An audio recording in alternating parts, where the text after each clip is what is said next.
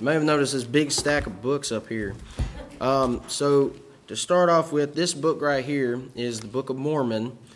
And you'll notice that it says another testament of Jesus Christ. We'll look at that in a minute, and we'll see if that's true or not. This is a quad, and what this is the Holy Bible, the Book of Mormon, the Doctrine and Covenants, and the Pearl of Great Price. This big book right here is called The Kingdom of the Cults. This is by Walter Martin. And what you'll find in here is a lot of different facts about Mormonism, the history of it, and things like that. You'll also find a lot of other religions that he deals with in there. This book is photo reprints, hard to get Mormon documents. So this has contradictions, false prophecies, a lot of good information, things that Joseph Smith said, Brigham Young, Orson Pratt, Bruce McConkie, they were all said to be prophets of the Mormon religion. This little book right here is a simplified book about Mormonism and in a way in which that you can use this to witness to Mormons. This is really simple book, really easy to read. Now, this book right here is probably one of the best books you can get on Mormonism, and the reason why is because it's called Decker's Complete Handbook of Mormonism. And if you're really serious about witnessing to Mormons, I would suggest you get this book, because what this book does is it allows you to get past the terminology barrier. The terminology barrier is we, as Christians and Mormons, we have the same terminology. We use the same words. We say Jesus Christ, but we're talking about two different Jesuses. We say hell, we say heaven. We're talking about two completely different things. And so what this book does, it helps you get past that terminology barrier. So did everybody get a handout? Everybody get a handout? Okay, good. Okay, so let's start by answering this question. Who are the Mormons? Now, I'm just going to read this. It's probably going to be boring, but that's okay. We'll get through it. So long ago, on December the 23rd, 1805, a little boy named Joseph Felding Smith was born. His mother, Lucy Mack, had 10 other children, with his father, Joseph Smith Sr., having 7 other boys and 3 girls. 3 of his brothers didn't live past infancy, and another one of his brothers, Alvin, died as a young adult. While some families would shy away from the supernatural, religion, God, and the Bible, his family did not. While his family visited several churches, his mother and several of his siblings attached themselves to the Presbyterian Church. His father, however, became a master mason in the year 1818. By the year 1820, a troubled Joseph Smith had been reflecting on the arguing over denominations, specifically among the Methodists, the Baptists, and the Presbyterians, all of which would try to persuade the other that they were right. While Joseph was leaning toward the Methodist Church, he was still not settled on which church was correct. As he read in the book of James, chapter 1, verse 5, it says, "If any man lack wisdom, let him ask of God, that giveth all men liberally, and upbraideth not, and shall be given him." He was struck by the profound words to ask of God. So he tarried to the woods and began to pour his heart out to God as never before, and suddenly he was seized upon by some power that overcame him. 2 personages appeared above him. One was God the Father, and the other was Jesus Christ. He was asked which of the churches he should join, to which the reply was given in Joseph Smith History 119. "I was answered that I must join none of them, for they were all wrong. And the personage who addressed me said that all their creeds were an abomination in his sight, that those professors were all corrupt, that they draw near to me with their lips, but their heart is far from me. They teach for doctrines the commandments of men, having a form of godliness, but they deny the power thereof." Later, according to Smith, the resurrected saint, the angel Moroni, who had died in the year 400 A.D., supposedly met him in 1823 and told him of some golden plates in the hill Cumorah. Though Smith desired the plates, he was forbidden to have them for 4 more years. In 1827, He takes the plates home and he begins a 3-year process of translating these plates from Reformed Egyptian, we'll talk about that in a minute, into English. This must have been quite the task, concerning he had only 7 full school years of education, and he used the Urim and the Thummim in translating this work. These were 2 transparent stones Joseph looked through while Martin Harris, his secretary, wrote down what Joseph said on the other side of the curtain. Later, a more illiterate man joined in this process. His name was Oliver Cowdery. This work was completed in 1830, thus the Book of Mormon was ready for use. By 1831, Joseph left New York for Ohio because of bank fraud. He then moved to Missouri. He was then imprisoned, and later he was killed in a wild shootout in 1844, dying at the age of 38.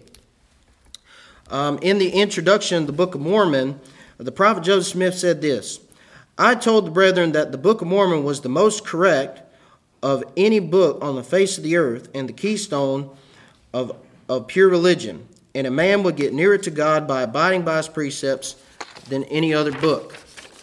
Well, that's a pretty big claim. We'll look at that in a minute as well. But this religion began with 6 people meeting in Fayette, New York. As of 2011, it increased to 6.23 million. And by the end of 2022, it increased to 17 million. So Mormonism is one of the fastest growing religions in the world. And why is this so appealing? Because the people that make up this religion are often kind, hardworking, modestly dressed, able to answer questions about what they believe. They have high moral standards and emphasize good families. This is what is depicted on the outside for all the world to see. What we must do as born-again Christians is examine this religion objectively with the Bible and see if it's true. So if you will, turn your Bibles to Jude chapter number 1. Jude chapter number 1.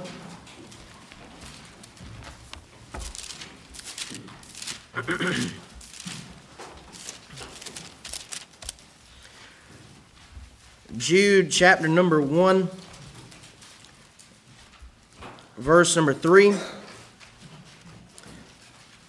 The Bible says, "Beloved, when I gave all diligence to write unto you of the common salvation, it was needful for me to write unto you and exhort you that you should earnestly contend for the faith which was once delivered unto the saints."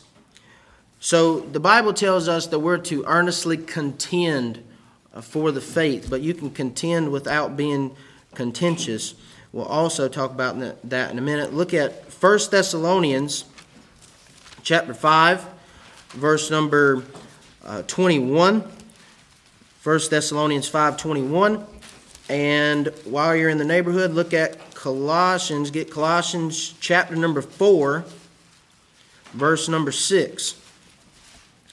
1 Thessalonians chapter 5, verse number 21 says, "Prove all things, hold fast that which is good." And look at Colossians chapter number 4, verse number 6. Colossians 4, verse number 6 says, "Let your speech be always with grace, seasoned with salt, that you may know how you ought to answer every man." So, as Christians, we're told to earnestly contend for the faith, to prove all things, hold fast that which is good. And according to Colossians, we're to do it with a good attitude and with right speech.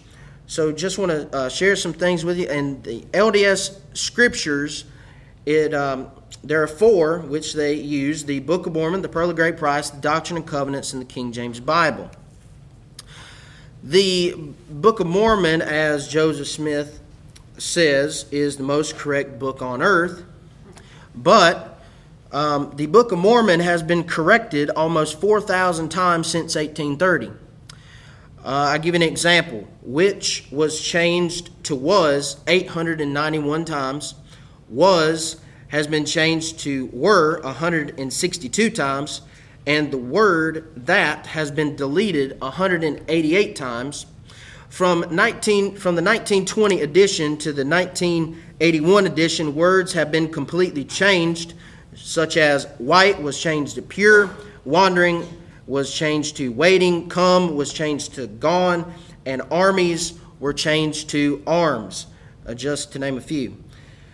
So let's test one of their prophets. Let's test Alma. Let's test Alma. So real quick question. If you asked a random person on the street, where do you think, well, let me rephrase that. If you talk to a random person on the street and you ask them, where was Jesus born? What do you think they would say? You can talk. Bethlehem. Thank you. Bethlehem. Okay. So in the book of Alma, in the Book of Mormon, this is what their prophet said. This is concerning the birth of the Messiah.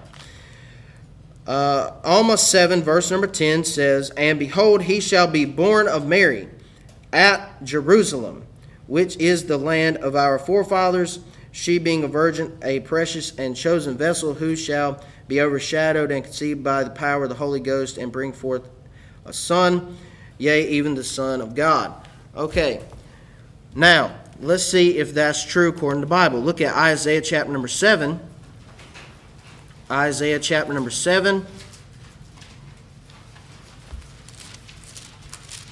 And Micah 5, verse number 2. Isaiah chapter number 7.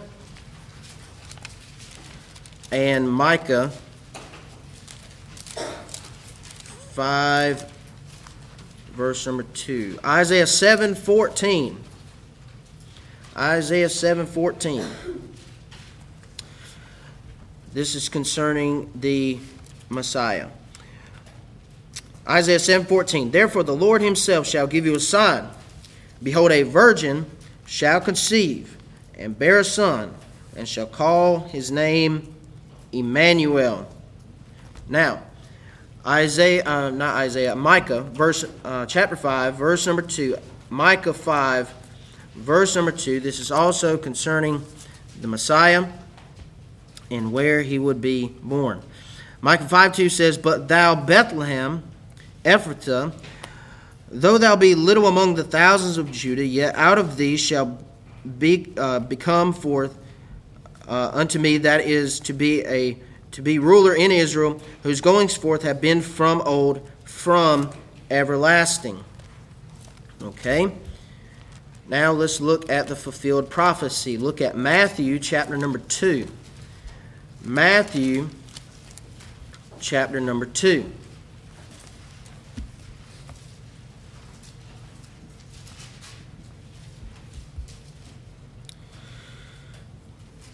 Matthew 2, verse number 1.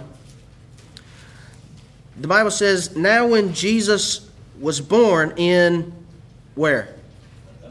Bethlehem of Judea, in the days of Herod the king, behold, there came wise men from the east of Jerusalem. So, why is this a big deal? In Deuteronomy, it tells us that you have to test prophets of whether they're true, whether they're false. And how do you know? Well, one way is the prophecies have to be 100% accurate every single time. It can't be wrong in any way. You can't give the wrong location or things like that if you're speaking specifically about that. So in Deuteronomy, it tells us that we're to put those prophets to death. It was a serious matter and a death penalty offense if someone was a false prophet. And so we're not supposed to kill people today, but we are to put them to death spiritually in that we don't listen to them. We don't give our ear to them or give our hearts to them that way. So according to the Bible, Isaiah and Micah are true prophets of God because what they prophesied did come to pass. Alma is not a true prophet of God because what he said did not come to pass. And if you're not familiar with geography, Jerusalem is here, Bethlehem is here. They're about 6 miles apart. If you ask someone who studies those things, they would say no. There's no way that they could be the same thing. Because what Mormon apologists do, they'll say, well, it's the land of Jerusalem. And they try to say that Bethlehem is a part of the land of Jerusalem, but if you know geography, that's not the case. They're two totally different places. Just to give you some contradictions in the Book of Mormon, Pearl of Great Price, and these things, they should be on this paper here. Contradictions in the LDS Scriptures. Also, you have a lot of racial statements in the LDS Scriptures and other interesting references. But the Book of Mormon and the Pearl of Great Price contradict in Ether 3:12. That would be in the Book of Mormon. The statement is, God cannot lie. But in Abraham 2:22-25, God commands lying. In the Book of Mormon, it says that if you turn and repent, your murder can be forgiven. That is 3 Nephi 30, verse number 2. But in Doctrine and Covenants 42:18 says murder will not be forgiven in this life nor in the life to come. So today, Mormons have a list of articles of faith. They have 13 articles of faith.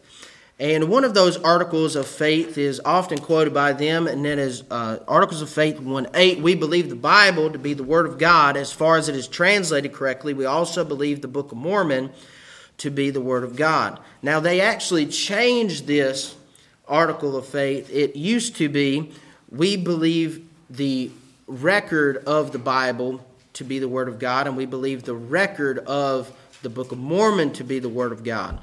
And it said nothing about whether the Bible was translated correctly, so they changed that over time. So the assumption is the Bible could be incorrectly translated, and the Bible should be called into question. Well, rather than assume the Bible's wrong and its translators are wrong, let's examine Joseph Smith and his translation skills on the Book of Abraham and the Pearl of Great Price. He is said to have translated this work from Reformed Egyptian. Well, let me read this to you. A number of Egyptologists have stated in writing that the manuscript made no mention at all of Abraham, but spoke instead of pagan funerals. One expert, Samuel A.B. Mercer, said, all the scholars come to the same conclusion that Smith could not possibly translate any Egyptian text, as his translation of the facsimile shows. Any pupil of mine who would show such absolute ignorance as Smith does could not possibly expect to get more than a 0 in an examination in Egyptology. And that's Tanner, Mormonism, Shadow, or Reality, page 322. This is also some more Egyptologists and their reaction to the Book of Mormon, what they have to say about this. Let me just give you a couple of quotes. This is from Dr. W.M. Belinders. It may be safely said that there is not one single word that is true in these explanations. Okay. This is Dr. Peter Brand said, I would also agree with the mainstream I cannot say this word. Egyptology. Okay. Anyway, you get the point. That Joseph Smith papyrus is simply a Roman era set of Egypt papyri with various ancient Egyptian texts, including sections of a Book of Dead and another known as Book of Breathing. There is no connection between these texts and any aspect of Christianity or Judaism. Smith translated one word, which was the name of an Egyptian moon god, 177 different ways in different places in the text, and none of them were correct. So should we trust the Book of Mormon, the Pearl of Great Price, Doctrine and Covenants? I don't think so. They've been changed, they contradict one another, and have been poorly translated. So why should we witness to Mormons? Let's look at Acts chapter number 1.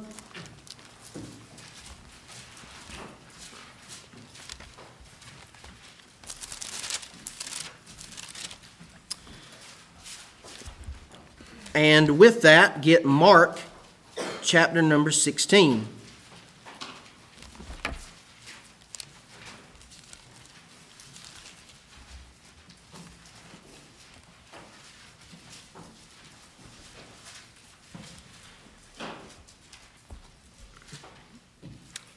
Acts chapter number 1, verse number 8, the Bible says, "But ye shall receive power. After that the Holy Ghost is come upon you, and ye shall be witnesses unto me both in Jerusalem, and in all Judea, and in Samaria, and unto the uttermost part of the earth." And now look at Mark 16, verse number 15.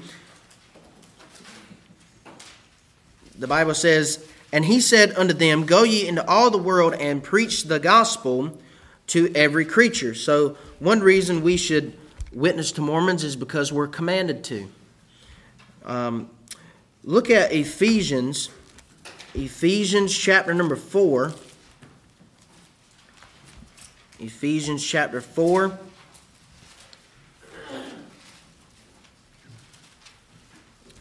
Verse number 15.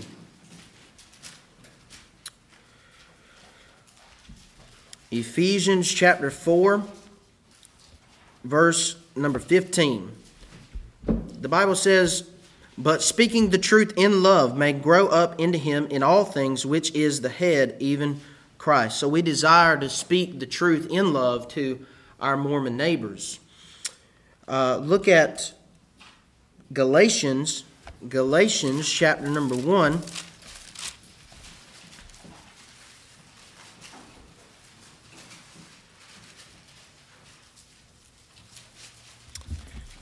And with that, grab 2 Corinthians 11. 2 Corinthians 11.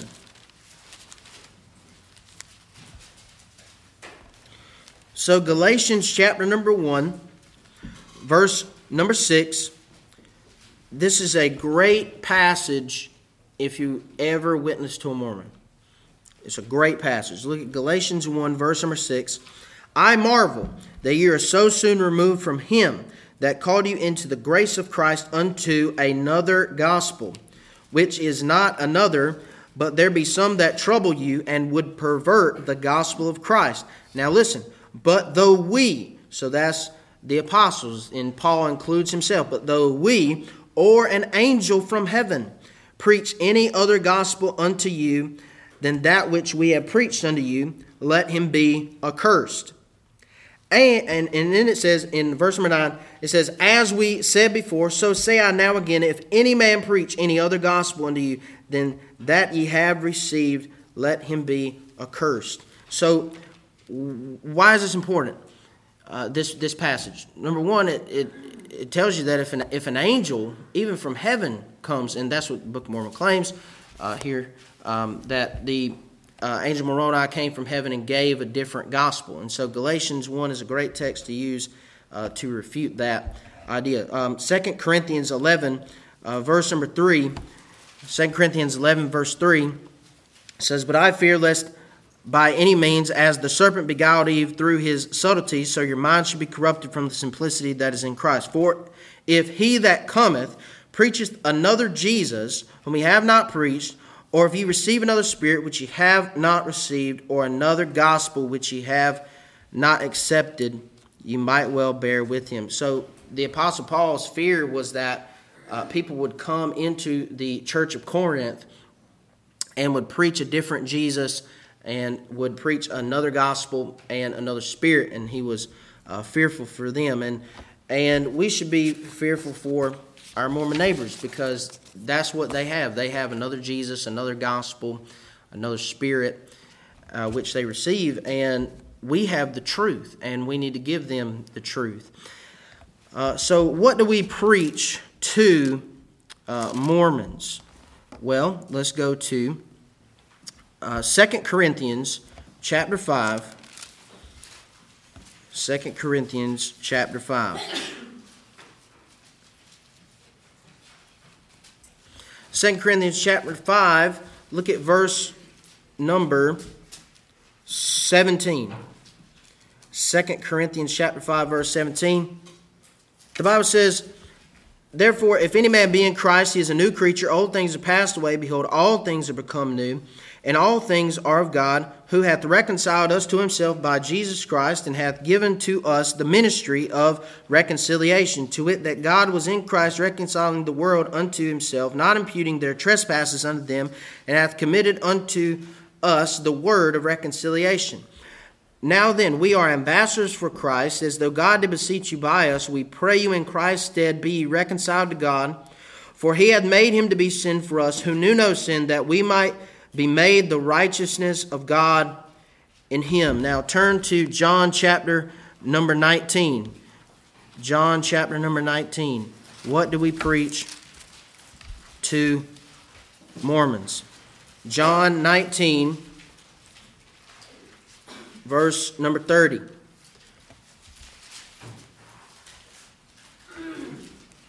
This is Jesus Christ on the cross. And he said this, when Jesus therefore had received the vinegar, he said, it is finished. And he bowed his head and gave up the ghost. What we preach to Mormons is that you can be reconciled to God, and that you are reconciled to God through the finished work of the Lord Jesus Christ. It has absolutely nothing to do with your works. It has absolutely nothing to do with you being a good person or obtaining your own righteousness or obeying laws and ordinances of the gospel. It has absolutely nothing to do with you becoming a God one day. But we preach Christ, him crucified, and what he did is absolutely enough for us to be reconciled to God. And so that's the message that we give to Mormons. Christ died and was buried and rose again. Very simple gospel message. That's what we do. Now, when witnessing to Mormons, I want to give you this. There are things you need to avoid. Things you need to avoid. And I'm just going to go through these pretty rapidly. Not really going to comment on them a lot. Just going to state them, and then we're going to move on. But things you should avoid: being sloppy in how you dress, making accusations, telling them what they believe. You should ask them what they believe, because every Mormon is different. Do not insult their prophets. They will walk away from you. Don't be rude or call them names. You want to avoid jumping from topic to topic. You want to avoid calling them Mormons. Why? Because a prophet said, God revealed to them that they should no longer be called Mormons. They should be called members of the Church of Jesus Christ, Latter-day Saints. LDS will do. That's perfectly fine. You want to avoid controversial topics, such as polygamy or black people not being allowed in the priesthood until 1978. Why? They have their place, but that's not the gospel. So, also something you need to try to avoid is over-talking and trying to domineer in the conversation.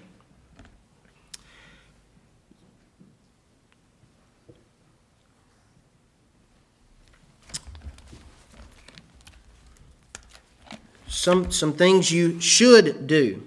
Some things you should do. You should be bold, but you should be compassionate. Things to do. You need to ask what I call decompression questions. This gets them to drop their guard and open up to you about different experiences they've had. I'll give you an example. How long have you been on your mission?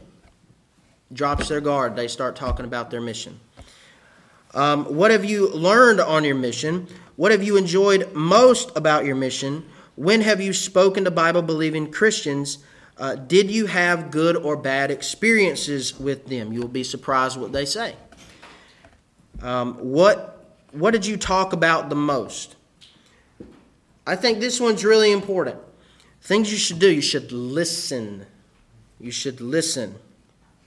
If you will shut your mouth and listen, you will learn a lot by just simply asking questions.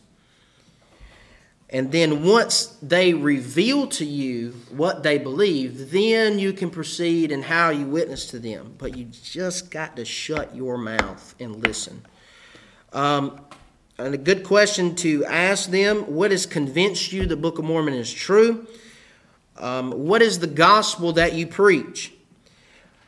Who do you say Jesus is? And when you ask this question, they'll be very, very generic, very, very broad in their explanation. They don't really get into detail with you.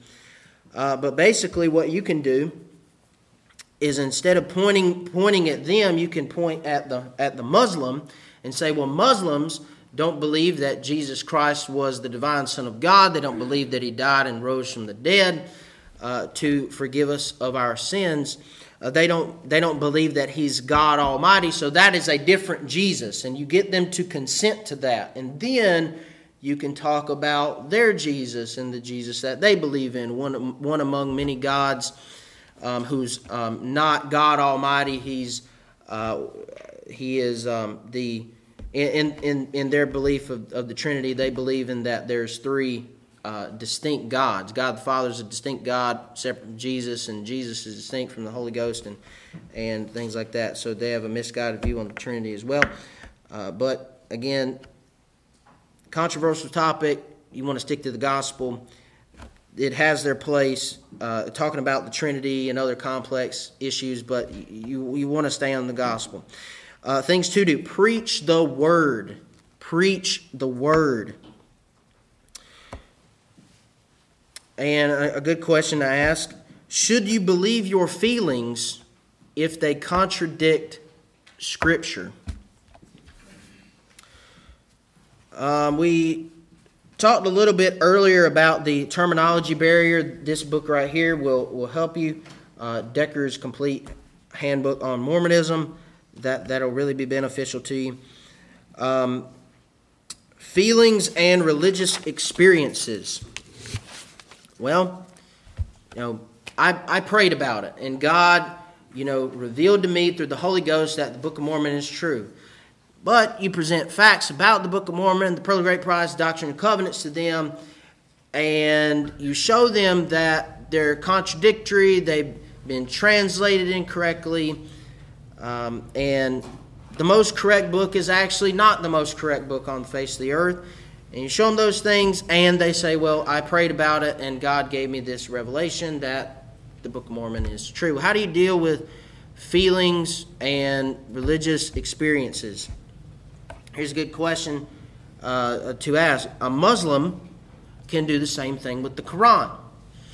And he can say, well, I really believe it. I prayed about it, and I received revelation it's true. But the Quran teaches, that the earth is flat. And it teaches that,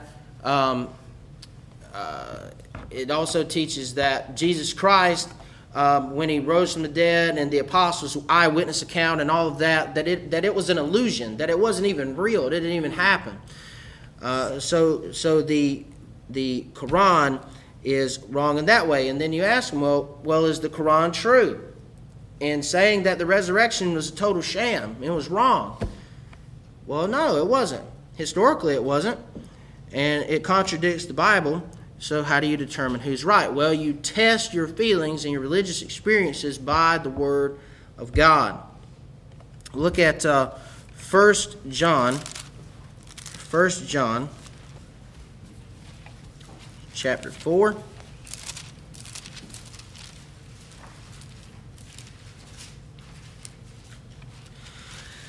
And 2 Peter chapter 1.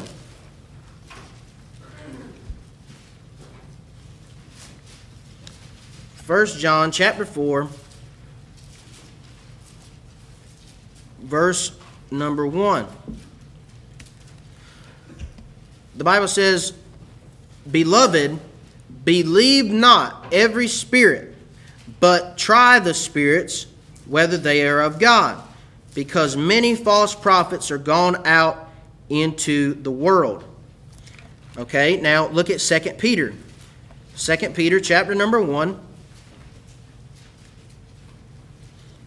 This is Peter, and he's talking about the Mount Transfiguration and his religious experience. He's talking about the feelings that he had. Okay? 2 Peter 1, verse number 16, it says, "For we have not followed cunningly devised fables when we made known unto you the power and coming of our Lord Jesus Christ, but were eyewitnesses of his majesty.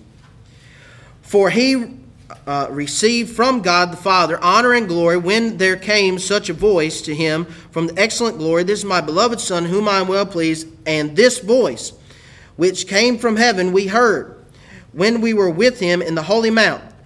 Now, verse 19 is your go-to verse. "We have also a more sure word of prophecy, whereunto you do well that ye take heed, as unto a light that shineth in a dark place, until the day dawn and the day star arise in your hearts." So what Peter just said was, greater than my experience on the Mount of Transfiguration when I heard God speak from heaven concerning his Son and saw Jesus in his manifest glory, what's greater than that is the word that is written in the Bible. Okay, so also give you something else. Remember, context is key when you're dealing with Mormon. Context is key. So many times you're going to meet a Mormon. You know that they teach a system of works-based salvation. So what's your go-to passage? Ephesians 2:8-9. So turn to Ephesians 2:8-9. And you can give a simple gospel message from Ephesians 2:8-9. Very simple. Ephesians 2:8-9 says, "For by grace are you saved through faith, and that not of yourselves. It is the gift of God, not of works, lest any man should boast." Now, their counter to that is always James chapter 2. It's always James chapter 2. You can mark it down. It is James chapter 2. So, what is the context of James chapter number 2? That is a great question to ask when they bring up James chapter 2. What is the context of James chapter number 2? So, the context of James chapter 2 is, do you have a living faith or do you have a dead faith? Is your faith useful to others? James chapter number 2 deals with your justification before men. It does not deal with your justification before God. So you have to remember that. Also, they'll give 1 Corinthians chapter number 8. Let's go to 1 Corinthians chapter number 8.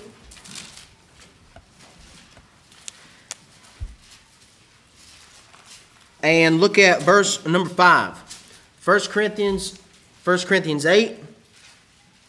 Verse number 5, it says this. It says, "For though there be that are called gods, whether in heaven or in earth, as there be gods many and lords many." Now, the scripture doesn't deny that there are other gods and lords, but actually clarifies what they are in the first verse. They are idols. They are idols. I'll give you these few verses here. Look at Isaiah 43. Isaiah 43, verse number 10. This is a great verse to witness to with Mormons. Now, understand, Joseph Smith, he taught, we've imagined and supposed that God was God from all eternity. He said, "However, I will refute that idea, remove the veil from your eyes, so that you may see, that you may learn to become gods yourselves, the same as all gods have done before you." So Joseph Smith taught a plurality of gods, and that you could become a god one day. But Isaiah 43:10 says, "You are my witnesses, saith the Lord, and my servant whom I have chosen, that you may know and believe and understand that I am he. Before me there was no God formed, neither shall there be after me." So God, the Father, says that he's the first, he's the last, there's none before, none after. You're not going to become a god one day, and there are not many other gods. And this paper that you have that I've given out, I have a lot of other scriptures on here, different topics you'll deal with when you're dealing with the Mormon, and you need to familiarize yourself with these verses if you want to witness to a Mormon. So I think that'll be helpful to you. Thank you so much.